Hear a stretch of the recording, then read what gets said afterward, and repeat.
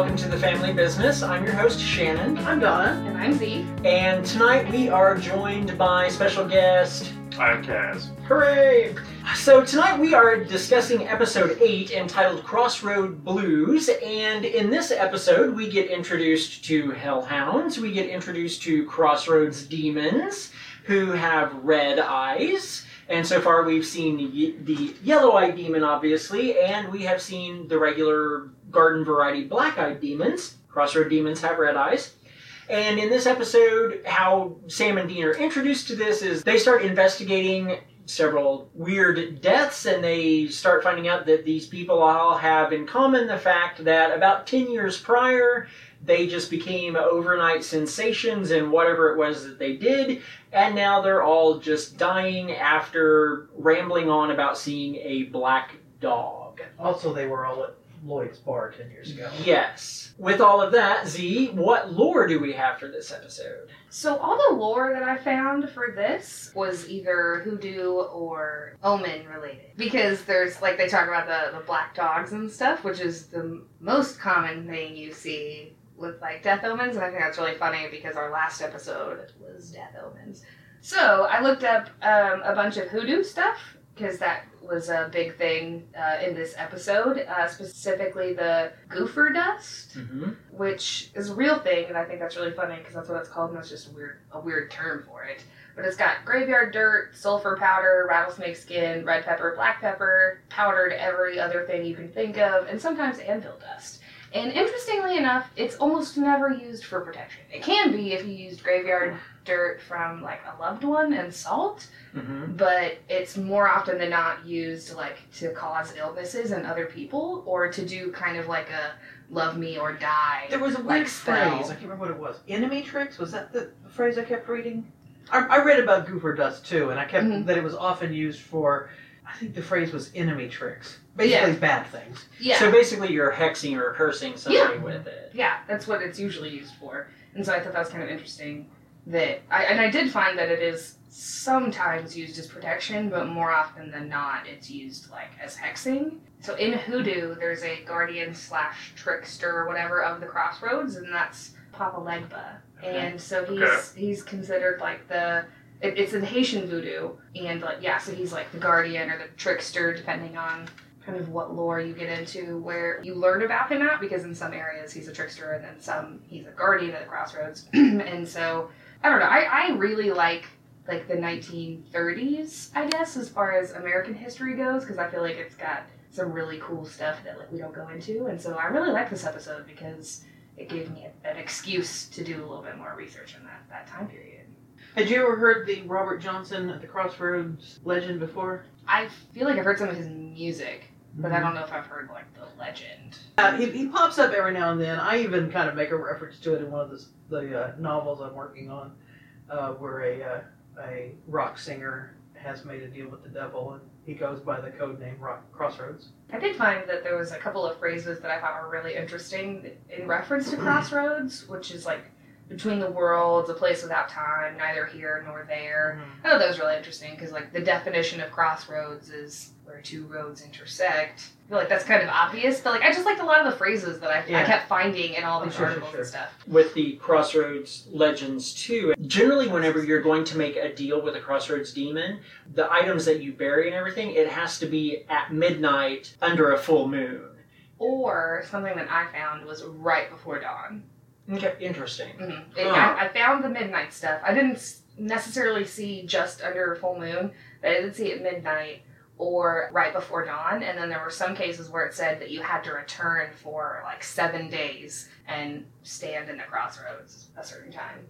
I can see those being kind of synonymous in that at midnight is when the next day starts, so you have the crossing of time. Yeah. But you also have sunrise, which is, early twilight, twilight and sunrise. So that's another where the worlds are shifting. Right. The other thing that I found really interesting about the demon was that once it was summoned, it stuck around for like a week making deals with all of these people. So apparently only one person had to summon it, and they're like, hey, fuck this, I'm free, let's go like a get some more souls, you know? Yeah. I thought that was really interesting because I had forgotten that aspect of this episode, that the demon had stuck around. Yeah. Now, in reference to the Crossroads demon, obviously in the episode it's a female, and maybe I'm just reading way too much into this and that is totally a possibility, but the first guy from the 1930s, whenever he made a deal with the demon, it was a black woman. Whenever Dean made a deal with the demon, it was a white woman. Like I said, maybe I'm just reading too much into that, but I just thought it was weird that, okay, so a black man's making the deal, so it's got to be a black woman who's the demon. Yeah. A white man's making the deal, so it's got to be a white woman who's the demon. I don't know. Well, I'm going to keep this at the non-spoiler level, but it does eventually become a white man. Yes, it does. So, no, but I mean, at the end of this episode, she expelled the demon, so yes. It was a human that had been possessed by a demon, so... Maybe it was just whoever was closest, because in the beginning, it seems like everybody in that bar was primarily black. So maybe it was just like a crossroad demon had been summoned, and she was close by. Maybe. I don't know. It really stuck out to me. Yeah. I just thought it was weird.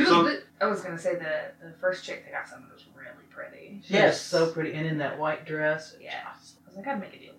Cal, you were going to say something? Yeah, I was going to say, so that's sort of assuming that whatever Crossroads demon is summoned, that it isn't just a demon that came up from hell. It is actually, I'm going to possess the nearest person.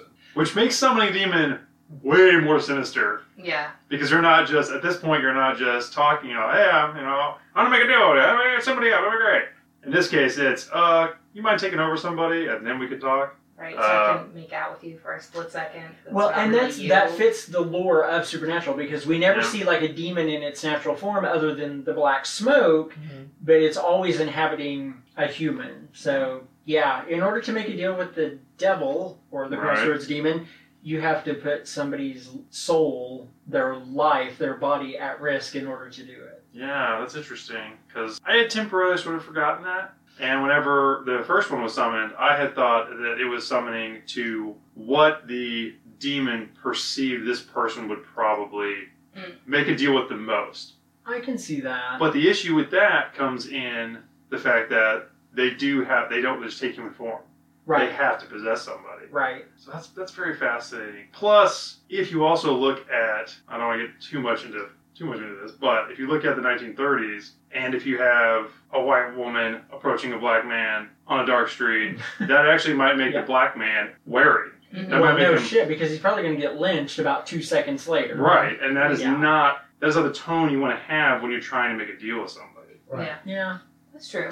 So that's also a possibility. I mean, it's a terrible thing that that's how it was. Right. But I feel like that's probably the reason. And you go to the now time, you have Sam. It probably could have been the exact same woman from the original, and I think it would have been totally fine. But again, like, it just raises some weird questions. Like, I'm glad you brought it up, because I hadn't really thought about that. I just thought, they're just taking the form that they think they'll like. But now with the whole like body swapping, it raises some issues, people. Yeah. Yeah, it's definitely something to think about. That is for sure. One thing, about talking about traveling backwards in time was MySpace. MySpace? Oh, I loved it! I was like, oh my god. And of course Dean's like, is that some kind of porn site? Well, I was too young for MySpace. So I thought it was really funny, because it was a period where I didn't know what MySpace was either. That was about 2 minutes before you saw the episode? No. Listen. I mean, it did rise and fall pretty quick. Oh, yeah. Because one of the things we do here on The Family Business is make fun of Z mercilessly. It's true. For being young. But how dare she? Here's the thing. This is the most technologically uneducated... No, that's not the word I want. What's the word I'm looking for? Illiterate? Ignorant? Ignorant. The most Uneducated. technologically... ignorant millennial you will ever meet. Yes. It's funny. I can it's plug really in funny. I can plug in a VCR, but God help me, don't make me turn on a PS4. What's a VCR? I know what a VCR is. You know, it's the thing right after Betamax? I don't know what that is. So moving on. That one's fair. That one's fair. Not many people do know what a Betamax is, although I have seen one. All right. Used one. Anyway. So yeah, MySpace. What have you got next? I actually kind of skip over the architect and go straight to the doctor. the architect was kind of a one and done thing. I mean, we just learned that, oh, hey, by the way, used to he couldn't design a freaking table, but now he's designing these buildings that, make grown men cry. So that was our start of the tell of, hey, there's really something kind of weird going on with that. I do have a comment about the architect. Not so much the architect, but whenever they're interviewing his friend, and he says, oh, we're, all right, back up for 1 second. Usually, when they're in suits, they're FBI, Sam and Dean, when they're questioning somebody. Right. They're usually like, oh, we're here about the investigation, whatever. So I really liked that they use this whole, oh, we're with, New York, or architectural design, or whatever. And the line that comes out of the guy's mouth is, even in death, this guy gets tributes. Mm-hmm. Yeah. I can't even believe it. And that said so much about just everything that was going on. Like, that set the tone so well. And I was like, that is a weird response for your friend that just died. It was a great line, though. He left his family, he left me, he left something else. He listed 3 things, and he's still getting tributes. It was a great line. Yeah, like, it was really well put together, and that made me instantly, like, that right there was such a great hook. I was like, what is going on? Mm-hmm. I've got to know. Well, and the thing that was interesting about the architect, too, is once we start realizing that it's a hellhound that's coming after them, unless they just didn't realize it, the architect was the only one who actually killed himself. Mm-hmm. We don't know for sure if the hellhound did catch up to him and got him, but according to what we were told in the episode, he actually killed himself by throwing himself off the roof. So everybody else, other than Evan at the end, and potentially the painter, they all died from the hellhound. Maybe that's how I got out of the deal. He was like, oh, I read the final clause. I'm out of this. Woo! Maybe. I don't know. I just kind of assumed that he had been running from the hounds and then got chased, and he was like, "Fuck, there's only one way to go." All right. That is quite possible. That is honestly kind of what I assumed as well, is that he had been chased out and they had done the whole, dog jump on you. That's kind of quite thing. possible. So. Mm-hmm. Okay, guys, well, at this time, we are going to go ahead and take a break. I would like to ask you guys to go visit wherever it is you get your podcasts and give us a subscribe, give us a rate and a review. That helps us out a lot. It really helps people find us. And if you we would love to interact with you on social media. You can find us on Twitter at TFB_SPNFancast and on Instagram at thefamilybusiness_SPNFancast. Or if you're obsessed with Tumblr like me, you can find us on snarkcasts.tumblr.com. You can also find us on Facebook at Snarkcasts. And then finally go find us on GummyCatNetworks.com. You can find The Family Business there, but also you can find our sister podcasts, Collective Snark, Beyond the Cabin in the Woods, A Good Fool's Guide to Horror, and Once More with Feeling, a 20th anniversary Buffy fancast. So please, GummyCatNetworks.com, go check us out.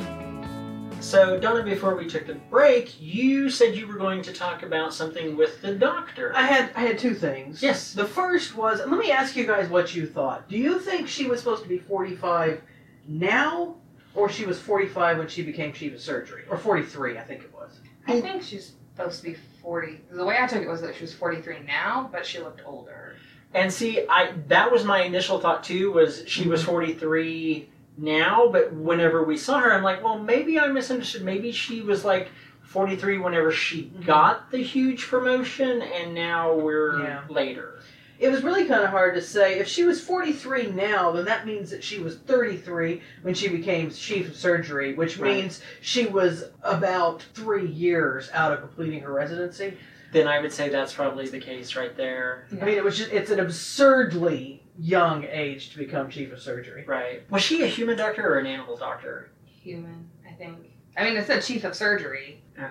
But maybe I'm wrong. You don't typically have a chief of surgery at a veterinary hospital. No, you have to get to a big, like a university teaching hospital, or there's a couple of giant hospitals in New York and Boston that you might have a chief of surgery at. The other thing is actually less about her and more about that hotel manager that came to the door. When he started whatever it was he was doing, I thought he was changing into a hellhound, but then he kind of stopped. Oh my god, that was the creepiest thing I've seen in a very long time. Yes. Yeah, That was super creepy. Evan Hudson's wife does that. Julie, I think is her name. She does that to him, and she's like, I love you too. And I was like, oh, fuck no. No, divorce. Bye. Yeah. So that was a really amazingly creepy moment, and I really thought it was fantastic. One of the next people that we meet after that is George Darrow, who was the one who introduced us to the Goofer Dust, because at first Sam and Dean are like, whoa, you used the wrong shaker on that one, you need to go for the salt. And that's whenever he says, hey, no, it's this thing here. So my question is, okay, so obviously we see all of his paintings, we know that he's on the list to die, but we never see him actually die. Mm-hmm. So I thought it was kind of weird that they left that up in the air like that, because... I would assume that he died because Dean made the deal for Evan Hudson. Yeah. He did not make the deal for, like, Evan Hudson and George Darrow. Also, Yeah. George Darrow was like, I'm good to die. Like, I just got to get this last painting Here's the done, and thing. then I'm good. Yeah.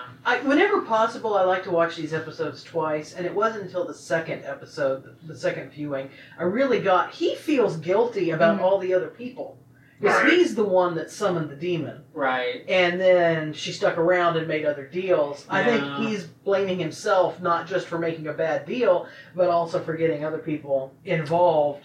Right. So I think that's kind of why he was like, no, leave me alone, man. I'm And good with this. I believe that's why Dean didn't include him in the deal, because I felt like Dean thought, you know what, you are kind of a monster. Because Dean was already on the fence of being like, they brought this on themselves. Why should we have to save them at all? Right. And he never quits being like that. Yeah, and I mean, when he had the demon trapped, he could have just said, I want all your deals void. You know, as bad as it seems to be getting sent back to hell, for whatever reason, it seems like he could have easily done that, possibly, when he just settled on the one. Yeah. Right. Which makes me think that was kind of intentional, of like, he screwed over a bunch of people, so, the devil's going to get his due out of him. But this guy, he saved his wife, alright, I think that that's probably the only reason why Dean did go through with that deal, is because Evan was like, no, dude, this wasn't, it was kind of selfish, but it was because my wife was dying. So it was kind of that, this affects me, but it affects her more. Right. And it completely mirrored Dean and his father. Right. Mhm. As far as the deal being made. So if he was going to condemn Evan, then he would have to equally condemn his own father Right. for doing the exact same thing. He kind of does, though. But he kind of does. Yeah. Yeah. Because, especially with his speech, whenever he was like, look, dude, basically you get to die and you're fine. You put the, I can't live without this person, but now they have to live without you. And so we were definitely channeling that feeling with how John basically fucked Dean over by like, oh, hey, I'm saving your life, but guess what? You get to deal with the fact that I'm dead and burning in hell and woohoo, All for you. No pressure. Yeah. No pressure to live a really good life and do stuff. Yeah. Exactly. It's kind of like the final scene of Saving Private Ryan, whenever the guy's like, did I lead a good life? Was I a good person? It's like, dude, that's a lot of heavy shit to put on somebody. Yeah. So, They yeah. just spoil that movie for me. Aww. Grow the fuck up. Yeah. About that scene, though, I love the tricking of the demon. The Yes. two double traps. Yeah, that was It's clever. very clever. And also, it's always a terrible, terrible thing when you have a big bad and they're easily tricked. It's terrible. Uh-huh. Because then you're like, why was such person's big bad? So the fact that she sees it, she thinks she's got the upper hand. Dean, oddly, compared to the last episode where he was asking that woman, the lawyer's wife, all these weird questions, and being a very bad actor. Right. Right. not the actual actor, the character. Yeah. And then he was really pulling her in with this daddy issues.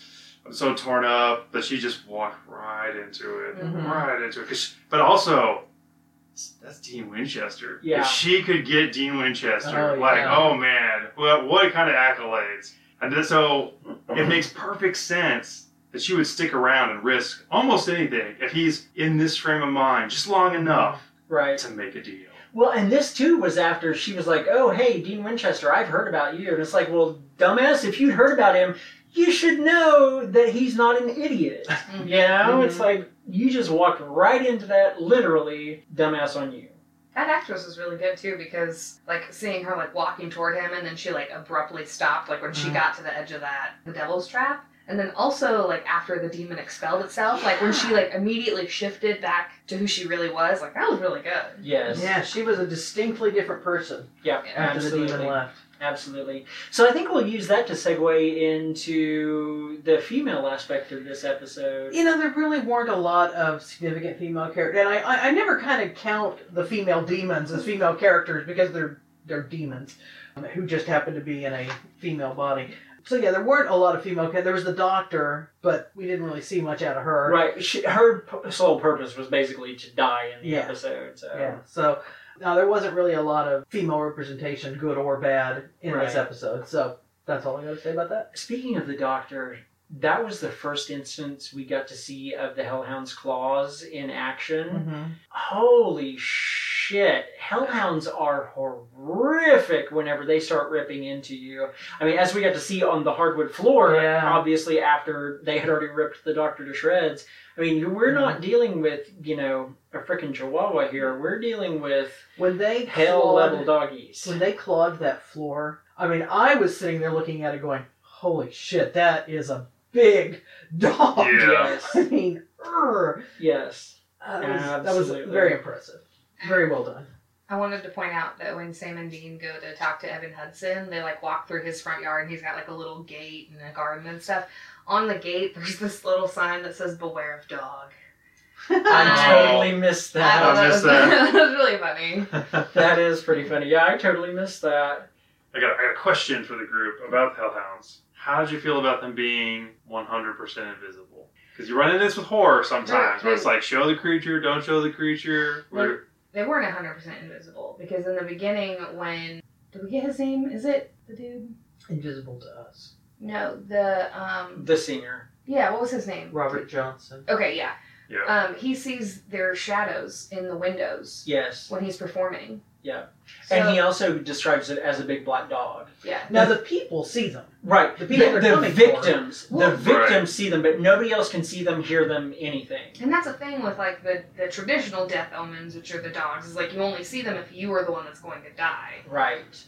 Gotcha. I really like it for a number of reasons, including that it would take a huge chunk of effect budget. Yes. Right. But also it makes them extra creepy to imagine. I mean, here's this horrific thing that's coming to eat pieces of you, and you can't see it. You can hear it, you can't see it.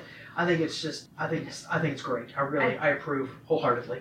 As a viewer, I really like that we didn't see it because, like, if y'all remember in the Wendigo episode, like, that was my favorite episode until you see this weird rubber mask guy running down the mine at them, and then I was like, oh, alright, that's not scary anymore. Like, so I liked it. I would prefer to not see the scary thing. The other good thing about it is that with Sam being in the room with Evan, he gets to see the effect of the vent cover being blown off and the doors just rattling like there's a fucking gigantic dog on the other side because, hey, guess what? There is. So he can see the effects of what the dog is doing, but he can't actually see it. And I agree. I think that adds to the creep factor. I think that it definitely makes it that much more of a psychological mindfuck because you know that it's there, you just don't know what it looks like.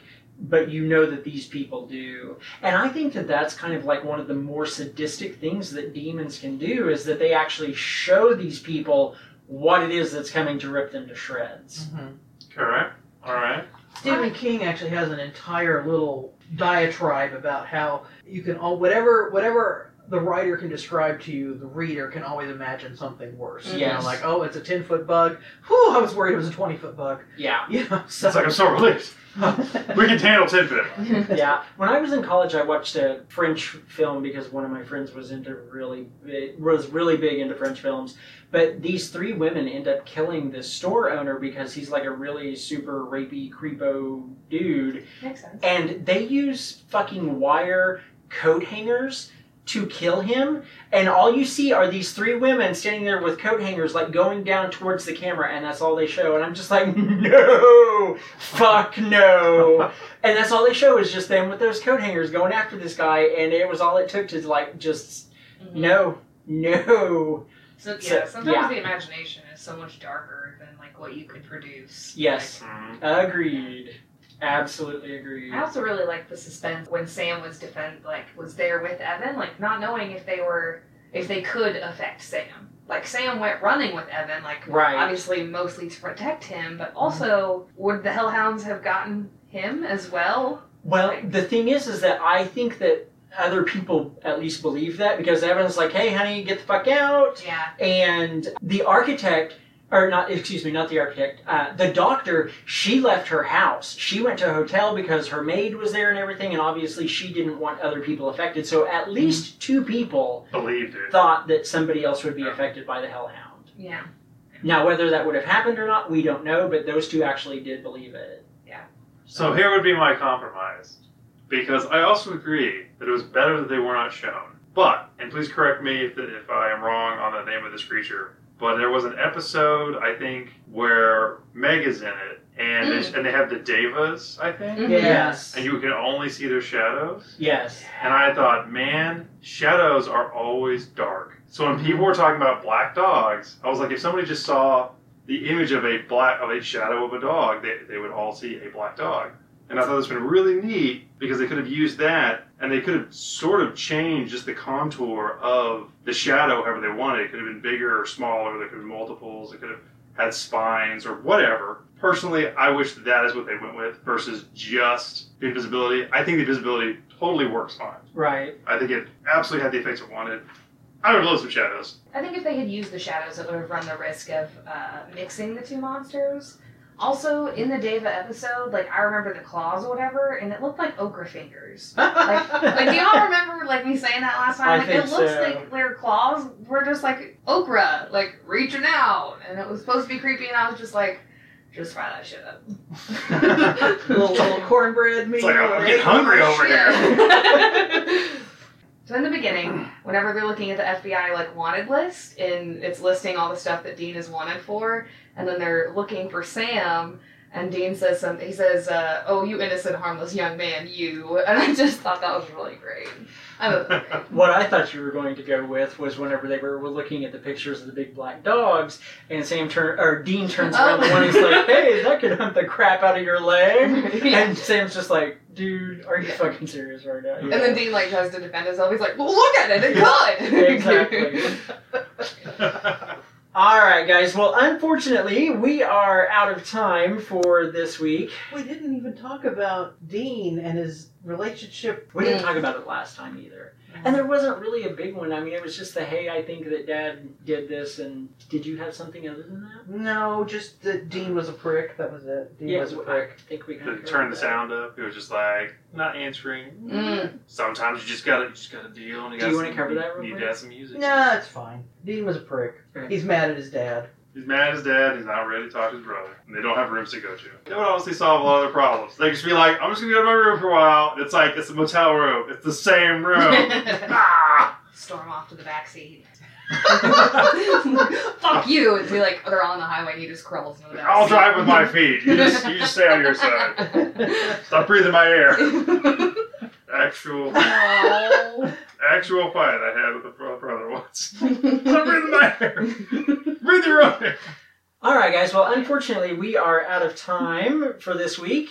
We want to thank you for joining us, and we invite you to come back next week whenever we will be discussing what is probably one of the most iconic and influential episodes of Supernatural, Croatoan. So until then, carry on. Jerk. Bitch!